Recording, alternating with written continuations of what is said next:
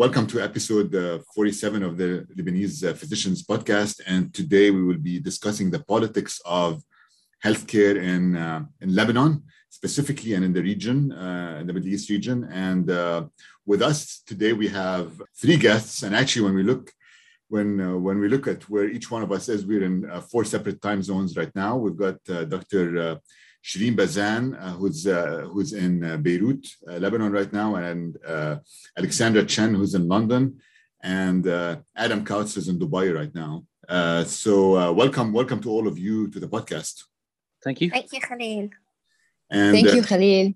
And before we start, I'm just going to introduce our different guests. So Dr. Shireen Bazan is a family medicine and anti-aging specialist who is currently based in Beirut and works at Clemenceau Medical Center, which is affiliated with Johns Hopkins International.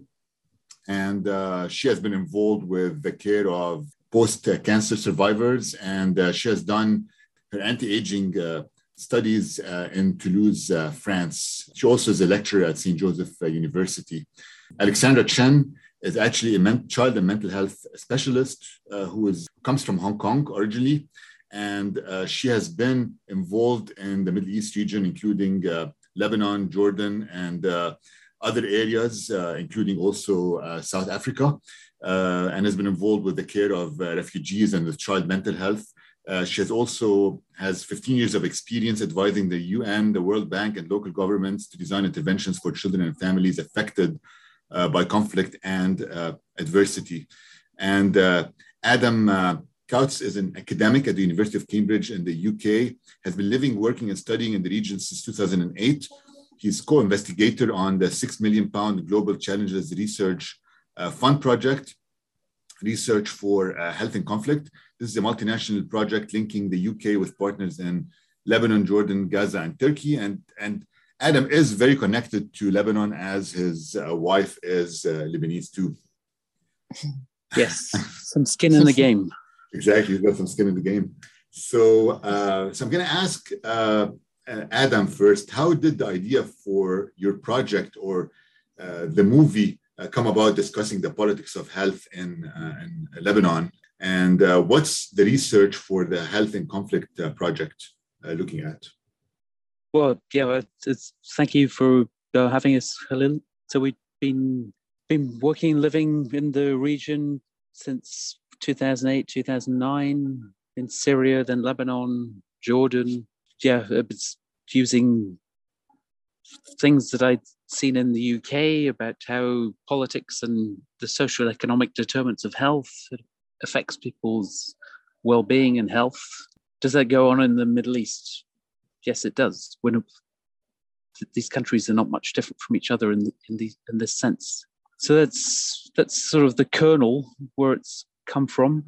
And the project that we've been doing over the last 5 years with colleagues at the American University of Beirut and King's College London, with Professor Richard Sullivan, Professor Priti Patel, and Dr. Fouad and Professor Shadi Saleh, is to look at how the non-health factors affect people's health and how that affects health services. So that, as we've discussed in the report, which is worth reading, not just to watch the film, but health is not just about health services. It's about how where you live, the job you do affects health. But the crux of it all is about how politicians make those decisions as to whether is health prioritized as a public policy issue, or is it not? It's in the pandemic, we saw this thing about lives and livelihoods,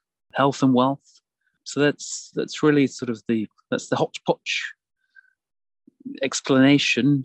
And of course, yeah, I lived in the region. My parents-in-law lived there. Close friends have been through tragedy and turmoil by living in Lebanon, who were Lebanese, Syrian refugees, Palestinians. So that's the inspiration for all this comes from. Right, and a lot of times, I mean, we think about the region. People always hear in the news a lot about the conflicts that happen, but we don't hear as much about the social, economic, and health impacts on the population of the region. And this is an interesting study interesting research and interesting study looking at that. So how did you and Shireen and Alexandra, I guess, meet and get to know each other to collaborate on the project? So I'd met Alexandra through her work with UNICEF, leading a mental health project in Lebanon and Jordan, I think in 2013. We were all trying to do the same thing. As you know, Lebanon, Beirut is a village, so everybody knows each other. And this is how it spawned that collaboration.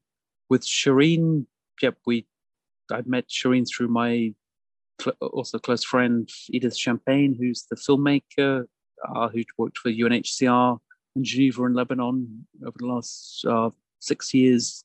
And my idea, talking to Edith, was to try and get our dry academic subject, because people don't read reports. The guy in the taxi in Beirut does not read a report, or the politicians, either in London or Beirut, unfortunately, tend to not read those reports. So I've worked with Edith before on looking at how Syrian refugee doctors can be integrated into European health systems. And we thought, Edith thought turning our political economy of health report into a documentary film would be a good idea to increase its impact. And Shireen she has a very good way of disseminating information through Instagram, and she sort of knows the scene on the ground.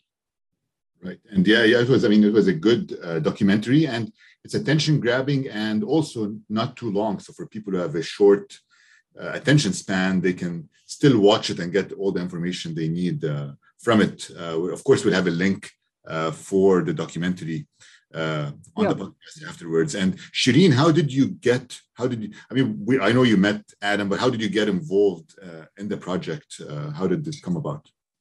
So I know Ms. Edith Champagne since her days here in Lebanon while she was working for UNHCR.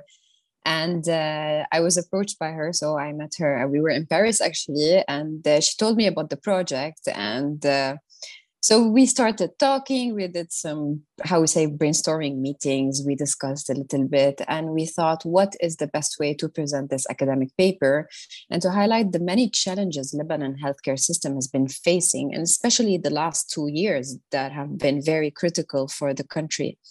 So, and we started thinking, who are the people we should be talking to? Which healthcare facilities should we visit? What are the best locations to shoot, and all of that? And we agreed. And actually, she flew back to Lebanon 2 weeks after the meetings. And we shot the film over a few weeks with the great luck and timing, really, with the shoots. We were, as if, to say the least, divinely guided through the weather, meeting the people. We had great stories. It took some time to put the story together and to review the script, just to have like a coherent feel of the whole thing, because it has to be a short film. And Edith, really, I salute her. She did a wonderful job at pushing everybody to do their best game. And actually, I'm very proud to say that the short film reached around 30,000 views shortly after it was released on Instagram. Yeah, that's a great number of views shortly after release. And when was the film released? So we released it after the Cambridge. Actually, it's the first day of the Cambridge conference, which was 21st of March, like on Spring Day. We were in Cambridge, and it premiered during the conference held in Cambridge, and we short released it after that. Excellent. And hopefully we'll talk about the impact that hopefully the film has had on people in and outside of Lebanon. And so one question I have, now we're talking about the big problems of the healthcare sector in Lebanon, but how was the healthcare sector in Lebanon prior to the crisis? I think we all had dreamt of moving back, and I ended up actually moving back for a couple of years just because I thought it was a good sector at the time. But would you say, that's a question for both Shireen and Adam, I think, would you say, has it been declining over the years, or did it decline suddenly after the economic crisis? And what's the status currently of doctors and nurses before and after the crisis? So it was before the 2019 economic crisis, it was considered one of the best in the region. We have centers, hospitals, we have cutting edge technology. I mean, medical tourism has always been a part of Lebanon's many services to offer. And actually in January 2019, before the crisis, according to Bloomberg's Healthcare Efficiency Index, Lebanon has reached the top 25 in the world healthcare efficiency. It ranked 23rd, and it proved its ability to accomplish great achievements in the medical field. Now, it's important to highlight here that the health care that flourished in Lebanon before 2019 was mainly private, and it was mainly specialized care, but it wasn't the case for primary care. Since the civil war, the private healthcare sector, because of NGO support, both grew noticeably, the private care and the NGOs, and they left the primary care sector very weak and very undermined.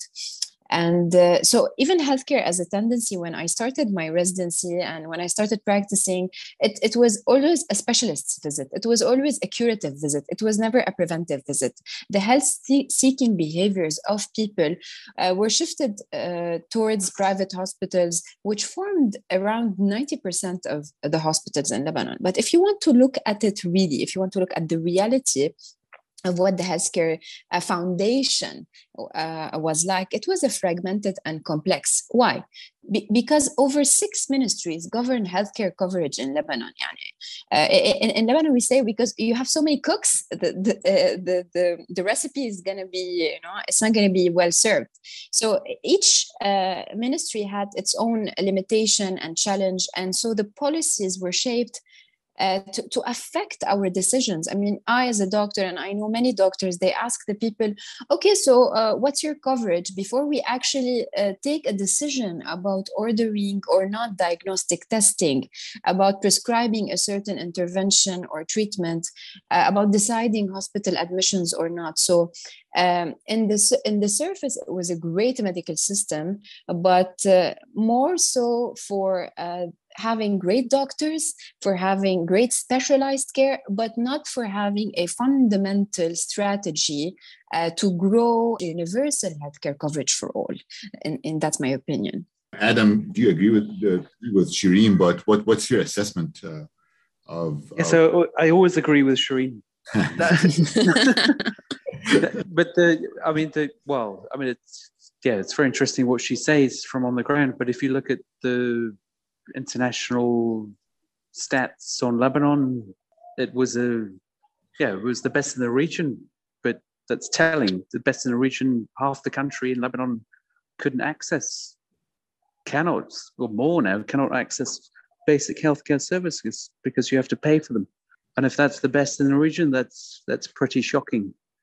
And that's been going on for 20 years. So if you look at Iraq, Yemen, and those countries, Jordan is a bit of an exception. It's not good. Syria, of course, got a chronic, protracted war going on there. It was, Lebanon, the health system was good for those who could pay. Is the key message. There were waits for people to go, let's say, to government-based hospitals or to get beds in private hospitals when their insurance is government-based. Yeah. But if you're talking about providing universal healthcare, which the Lebanese government have been talking about with WHO for years, as it shows in the film and the report that we wrote, that doesn't exist. It's lip service. It's just cosmetic. And I think Alexandra, she's lived in Lebanon. She's married to a Lebanese guy. She sees it every day as well. It's just access and out-of-pocket payments are not manageable for most people.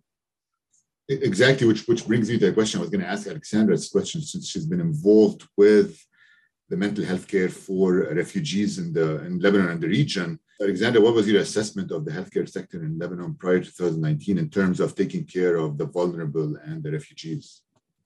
Thanks, Khalil. And Adam and Shireen just Always a pleasure to be working with you both.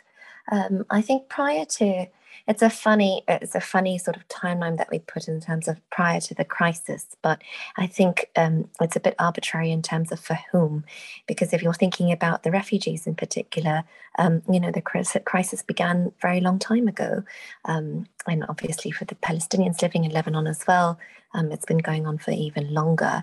So really, in terms of the vulnerable, a lot of the care that has been afforded to them has been through the nonprofit or the humanitarian efforts, and the care in terms of the psychologists, psychiatrists, and the psychotherapists available have always not been very large in response to the demand, the sheer need for it, from children all the way through the elderly. But even I would say before the economic collapse in Lebanon, there was some provision of it. Mental health is not always prioritized in a humanitarian intervention, but there was greater effort, I would say, definitely before the economic collapse and before also the attention on Syria shifted, of course, with the news. So with that, I think before the collapse then, you had greater service providers. There was an effort, especially when I was in the beginning of my time in Lebanon, when I had just met Adam, the effort to officialize, what we called an MHPSS, Mental Health and Psychosocial Support Working Group at the time. And now, there has been great effort to officialize the licensing procedure in Lebanon as well. That having been said, the resources are low. And I think there is also the question of a class division even among the Lebanese who can access mental health services is actually, was quite limited even before.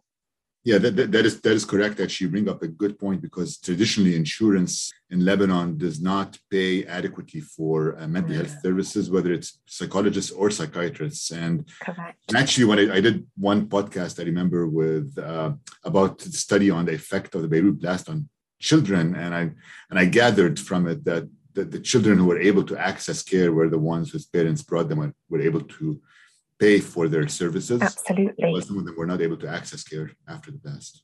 For sure. And even then, during the blast, I was in London. I was actually supposed to be in Beirut that week, but something had sort of, I think, perhaps had changed. But even being in London after the blast, I had many requests from parents to support their children. And my youngest patient at the time was actually 2.5 years old in response to it. But the fact that they were reaching out beyond Lebanon also showed that the need was quite high. Right, exactly. And I was just, sorry, Khalil, I was just going to add, I mean, I think the key point is that 2019 is not, I mean, that's an event, but the sort of the economic, social, political malaise precedes that. Yeah, by years.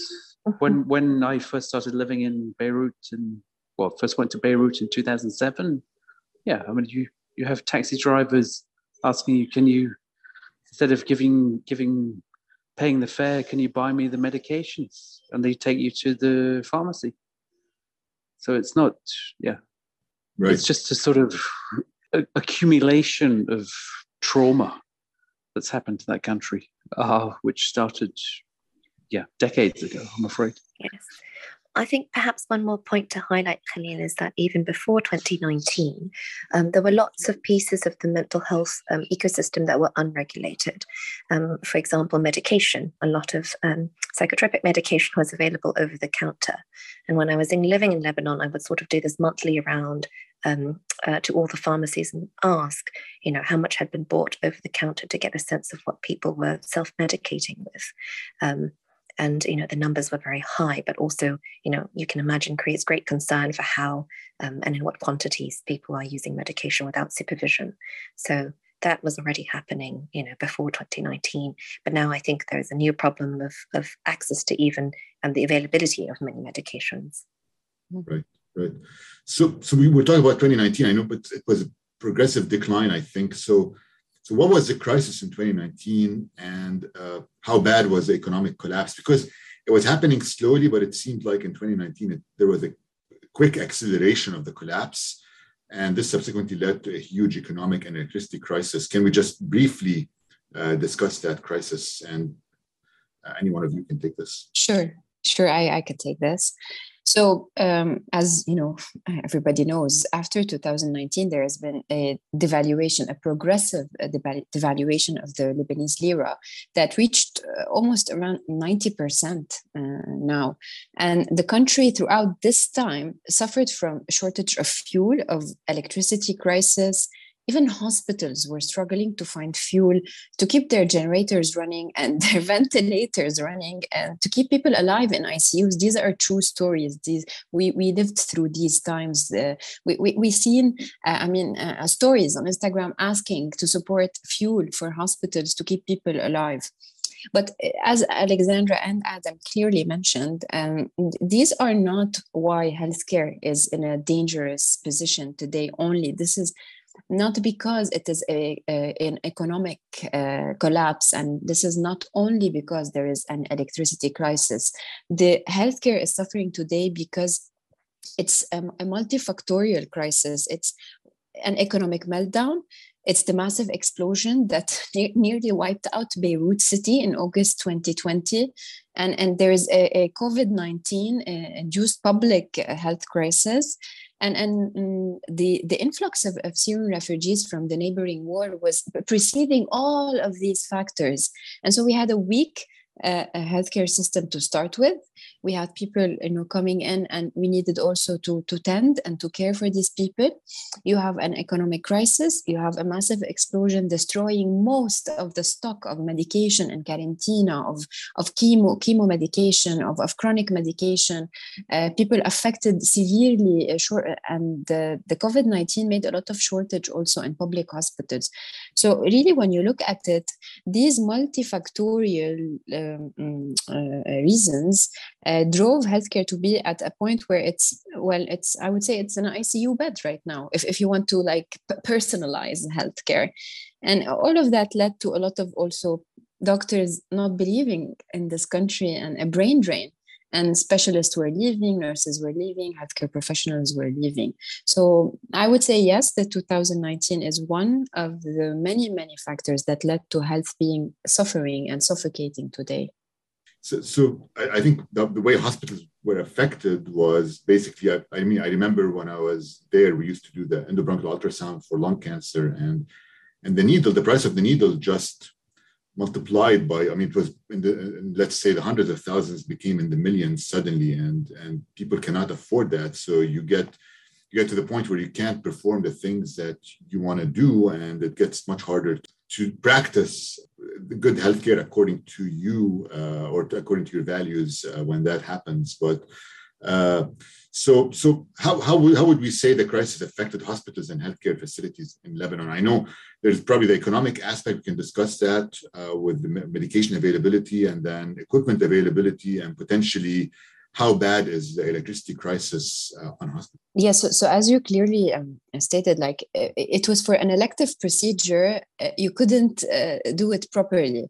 So the private sector and the specialized care became less important in terms that people couldn't afford this care anymore. It was only restricted for emergencies now, for crucial and life-saving, or to those who can pay. You have the amount and then you can pay the sum, or for people who could not pay, they had to seek help or seek other options. And clearly the balance between the private sector and the primary care sector changed. So what was around, let's say, 20% of people coming to the primary care services when, I started practicing is now around 80 to 85%.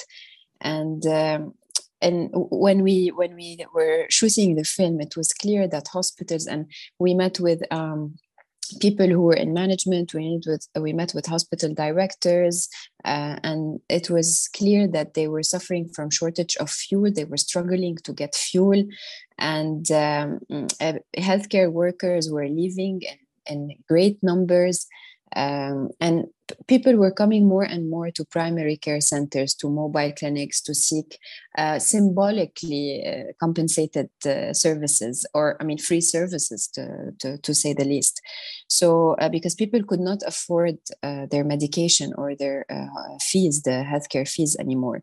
So from the problems that the hospitals were facing, one is the lack of funding. They were not paid by the Ministry of Public Health for a long time because of the economic crisis. Even the Social Security Fund was not paying them in a timely fashion. Even private insurances, which is a bit shocking, are not paying because of the devaluation of the lira. There was a lot of difference. So what was around 10% as an out-of-pocket expenditure that the patient used to pay priorly now became maybe 50%. And to cope with this, we saw many hospitals had to close entire wards. They had to reduce their bed capacities by 40, 50%.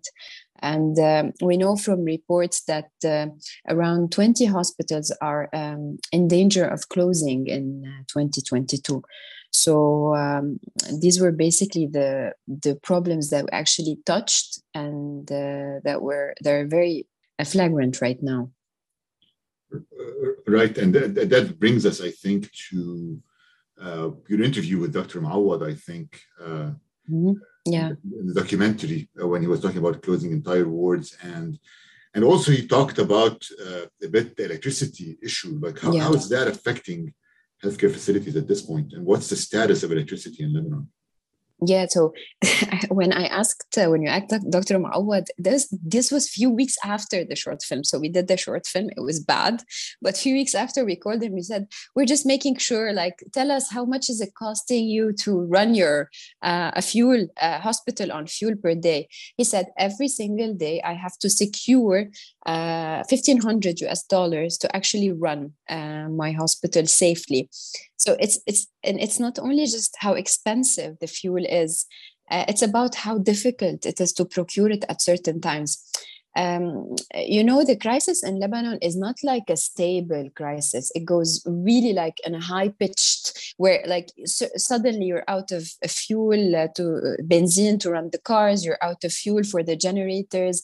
I remember the summer of August 2021, myself and my husband, we caught COVID-19, and it was the exact same day that there was a massive shortage in fuel in the entire country. We stayed 1 week sick and at home with 2 to 3 hours of electricity for the entire day.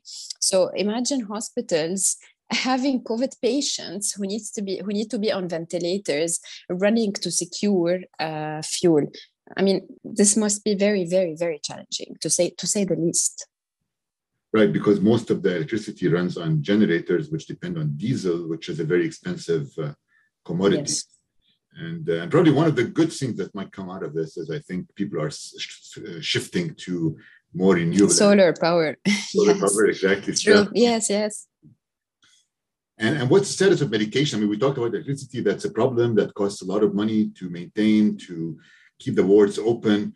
What about medications? Like I've heard from people I worked with or from friends that they have not been able to access chemotherapy, essential chemotherapy medications, at times anesthetics for surgeries. How is that still a big problem? Yes, it is still a big problem. So people are definitely suffering of lack of medication that is getting worse at times. So it's not only unaffordable, some people can't pay, but it's unavailable. Mostly these are chronic medications that are needed to regulate diabetes. Insulin was missing for months from the market. I mean, you could run all the pharmacies in Beirut and not find one single, dose of insulin. I would tell you, it happened with me. I mean, we caught the COVID, for example, and my mom also. And so we were searching for steroids for her because, with age, you need steroids at some point, and we couldn't find. And I saw many patients, many people who I interviewed in the short film, and they told me that we cannot afford it, we cannot find it. We are relying on our, our family in the diaspora to send us whatever they can to have our chronic medication. And some people, most of the people that I interviewed told me that their monthly income is actually less than 1 a single chronic medication that they have to pay for. So that's when it comes to chronic pills, when they take the pills. But the worst part is that chemotherapy was missing. Like chemotherapy is the treatment, and not only chemo, immunotherapy as well, that keeps a person who has cancer alive. And even targeted medication. And I'm going to tell you a story that you're going to probably find a bit shocking. I don't know. So this is very recent. This is 2 weeks or 3 weeks ago. You know, as I said, I work closely with oncology patients. So we still have people coming from Syria, from Iraq to get their treatments in Lebanon. We still have that. Medical tourism is still here. It's not tourism, but they trust the Lebanese healthcare system. So we were short on an immunotherapy medication for one of our Lebanese patients. So they searched everywhere. They couldn't find it. And so we kindly asked the Syrian patient to please bring with you another box of that same medication, and we will pay you. You know, the patient is willing to pay in fresh dollars for that. And he agrees, brings the box. Our pharmacist tracks the box. The box came from Lebanon. Subsidized medication are sold and they are trafficked to neighboring countries, and they are sold again here in the black market. This is an issue that is normalized to a point where we can talk about it. It's normal to talk about it. It's not a big issue. Nobody's moving and doing something that is sanctionary about this, while this is taken from other people's lives. This is time taken from people's lives. Exactly. Basically, essential fresh dollars are being used from the central bank, are being used to subsidize the medication at a cheaper price. But then because it's cheaper, somebody benefits from that and sells it outside the country, and then it comes back on the black market. Yes. That's a problem. So basically, the deficiency of medications is multifactorial. I think one is maybe the inability to import as much because of the unavailability, I guess, of as much fresh dollars in the central bank. So you lose some of the subsidies on the medications and you don't import them, or they just become, if you subsidize them, they go elsewhere, or they're just very expensive that people cannot afford them. Yes, many layers to that. Exactly. And as we talk about this, we need to, we're talking here about the effect of the, I think, healthcare crisis on people, even people who are middle class or people who are rich and have the means. But Alexandra is involved a lot with refugee care, and I want to ask her, how have these multiple crises affected the Lebanese and refugees, especially the mental health of the Lebanese and the refugees? Thanks, Khalil. So unfortunately, as you can imagine, this has really impacted negatively the mental health of both Lebanese as well as the refugee population. The first I would say is that the sheer numbers, the overall numbers of those who are experiencing some level of mental suffering has been greater, at the same time that the number of providers in country has been dropping. In addition to that, the intensity of the suffering is also has been quite remarkable. During COVID, we saw a really sharp rise in suicidal rates among refugees as well as poor Lebanese, particularly among parents and fathers who were out of work and just who felt desperate and just unable to feed their children. It was very heartbreaking. During the first year of COVID, I was in lockdown in London, but I was on call for several NGOs at Fajr, basically, between 3 and 5 a.m. most days a week. Because that is often the time when parents will attempt suicide because their children are asleep. So we did have multiple emergency calls during that time, and was very difficult.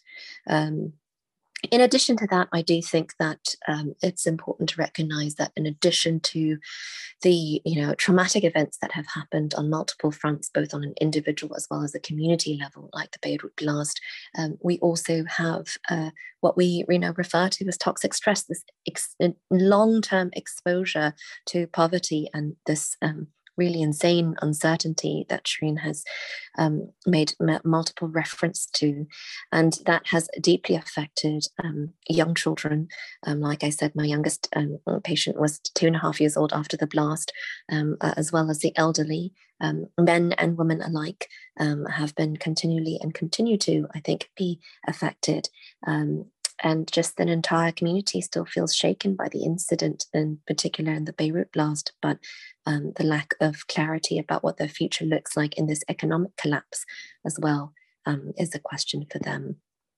I think it's important to also note that for the Lebanese, this impact is not just within Lebanon.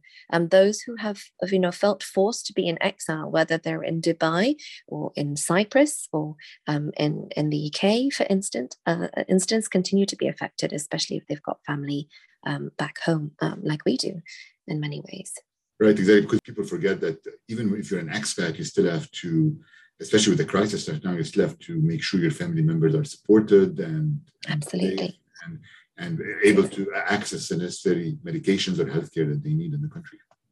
Mm-hmm. Just also, lots of survivor's guilt, and then, the continual challenge of getting money out of the banks to be able to support any mental health, challenges in addition to other living expenses. Right. You've been in the mental health sector in the region and Lebanon for a while. Mm-hmm. So what are the challenges that the mental health care sector faces in Lebanon, and what are some of the things that are missing or that could be improved upon, I guess? Yes. Well, the first, I think, is just, as Adam has said, the staffing is a huge issue. Vast immigration of professional healthcare workers, including not just the psychologists and psychiatrists, but also social workers, nurses, doctors, and other specialists who have left the country. Some numbers say 40% of doctors, for instance, and then many still are planning, I know, among my own colleagues, to leave within the year. And with that, there is increasing burnout as well.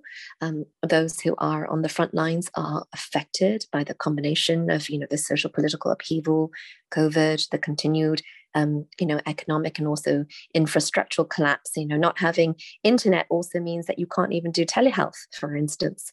And that has, these are stresses within their own lives in addition to that of their patients. So that burnout I have continued to hear and grows, unfortunately, amongst colleagues in the region, just completely unable to take on anyone else onto the patient load as well.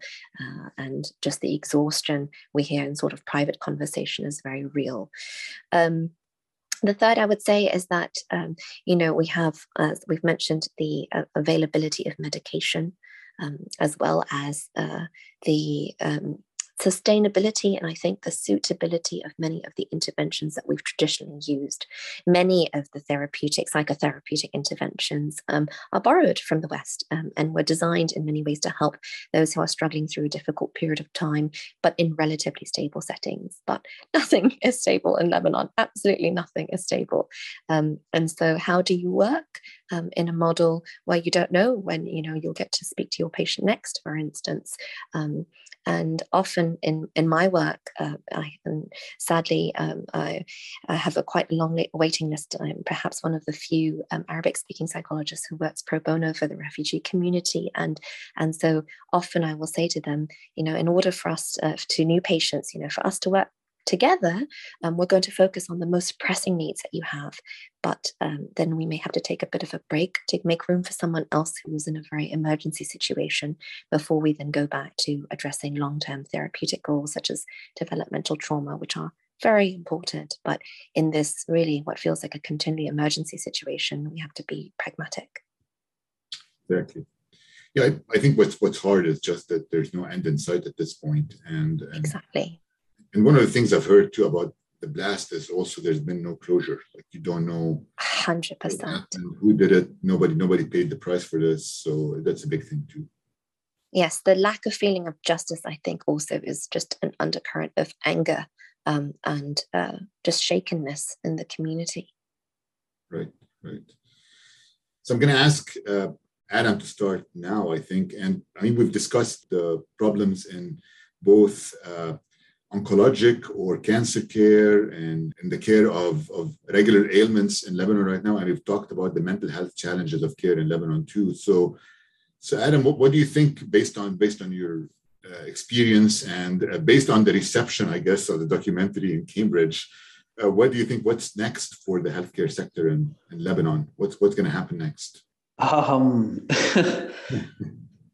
Would you like the diplomatic answer or the answer from the street. I guess both. I'll give you both. Diplomatically, I mean, for the donors, they see how it works out, as we've discussed, like with the report, and as you know, World Bank, IMF, we'll just see how it plays out. Inevitably, the government defaults. In the meantime, what people need support and help. How is that given? As we saw in the film, NGOs fill that space. So clearly, donors need to keep supporting. A lot of the aid has now gone to the Ukraine, which is needed, but there are multiple crises now in the Middle East, Europe, that I don't think the donors, particularly the UN, are capable of dealing with. It was interesting that a colleague had described Lebanon as the hospice patient waiting to die, except there's no palliative care, which is a shocking statement. And that comes from somebody who's on the ground. So it is grim. And our film reports add a bit to highlight what's going on, but there needs to be serious political will and intervention in Lebanon, the region, and within the UN to do something, because it will. I mean, this situation will eventually end, and you have a war. I think is the ultimate end of that. No, hopefully not, but that's a possibility. That's correct. So Shireen, you're on the ground too. How do you see things moving forward? Well, and I'd like to be more optimistic than Adam and the grim description of the hospice and no palliative care. But I mean, it needs to have a conscious political dialogue where the healthcare is at the center point of interest and not private agendas of each ministry or each party or each political party that go, before the well-being, the sanity of the people. I mean, I lost my best friend because she traveled, she immigrated. Many of my colleagues left a country whose doctors are leaving, whose great doctors are leaving because they have opportunity outside. These people are leaving because they can. So the people who are staying here, either they are staying by choice, but as Alexandra clearly mentioned, they are suffering from burnout. And they are, desperate at certain times, maybe feel helpless. These are people who studied years to be able to serve people. They went through med school. And the least is to give them a decent country first to be able to keep the people sane and alive. So what's next? I'd like to think that the elections that are coming, soon will change a certain profile, a certain way of doing things. We will have a long-term strategy and a very, very quick, dramatic short-term solution. But these are all, hopes and speculations. So Shireen, how do you feel? You're practicing in private clinics and also practicing with NGOs on the ground there. Do you feel burned out yourself, or how do you feel? What's your feeling with the situation? I mean, currently, right now, I am not directly practicing with NGOs. I used to do that when I was just finishing my residency, and then when I started the primary care. I mean, the primary care, healthcare in Lebanon didn't encourage me to stay in primary care, and that's one of the problems. I too shifted to more specialized care, in the sense where I was driven to work with cancer patients, which is a bit more specialized than just a GP. I take care of a specific population, and now I broadened my practice into anti-aging, which is a more to honestly say is a luxurious medicine.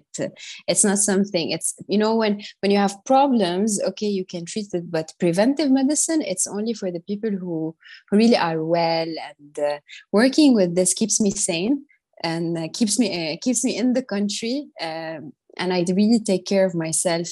And I travel a lot just to keep that balance between, you know, giving a good energy inside the country, helping the people inside the country, but also, I'd say, releasing the cumulative stressors that we face here. That's a bit my personal experience about the thing. Okay. And Alexandra, do you share the same grim outlook too, or do you have a different outlook of the situation? Again, I would love very much to have a different, an alternative reality. But I do think the way that things are going I hate to say this, but in large part, the ripping off of the Band-Aid has been extended because the Lebanese are so resourceful. And so, they have really, I think, tried in every possible way to fill the gaps and make it work. But in doing so, then the weight has been on them, just like it has been on civil society for so very long. And unfortunately, moving forward with knowing, those who I know who are planning to continue to leave, I do very, very much worry about the region, particularly as so much of the attention is now obviously on other crises in the world, and funding for the region decreases as well. So, like Adam said, there is an enormous need for actual political will if this is to turn around. Right. And I will get from all of you after offline, we'll get some specifics on some of the NGOs that are working on the ground and maybe suggestions for donations to these NGOs. And hopefully we'll get follow-up. I think we saw a lot of people being interviewed in the documentary, such as Dr. Mawad and his hospital and others, and certainly, hopefully, with time, we'll get some follow-up on the situation of these individuals who were interviewed in the documentary.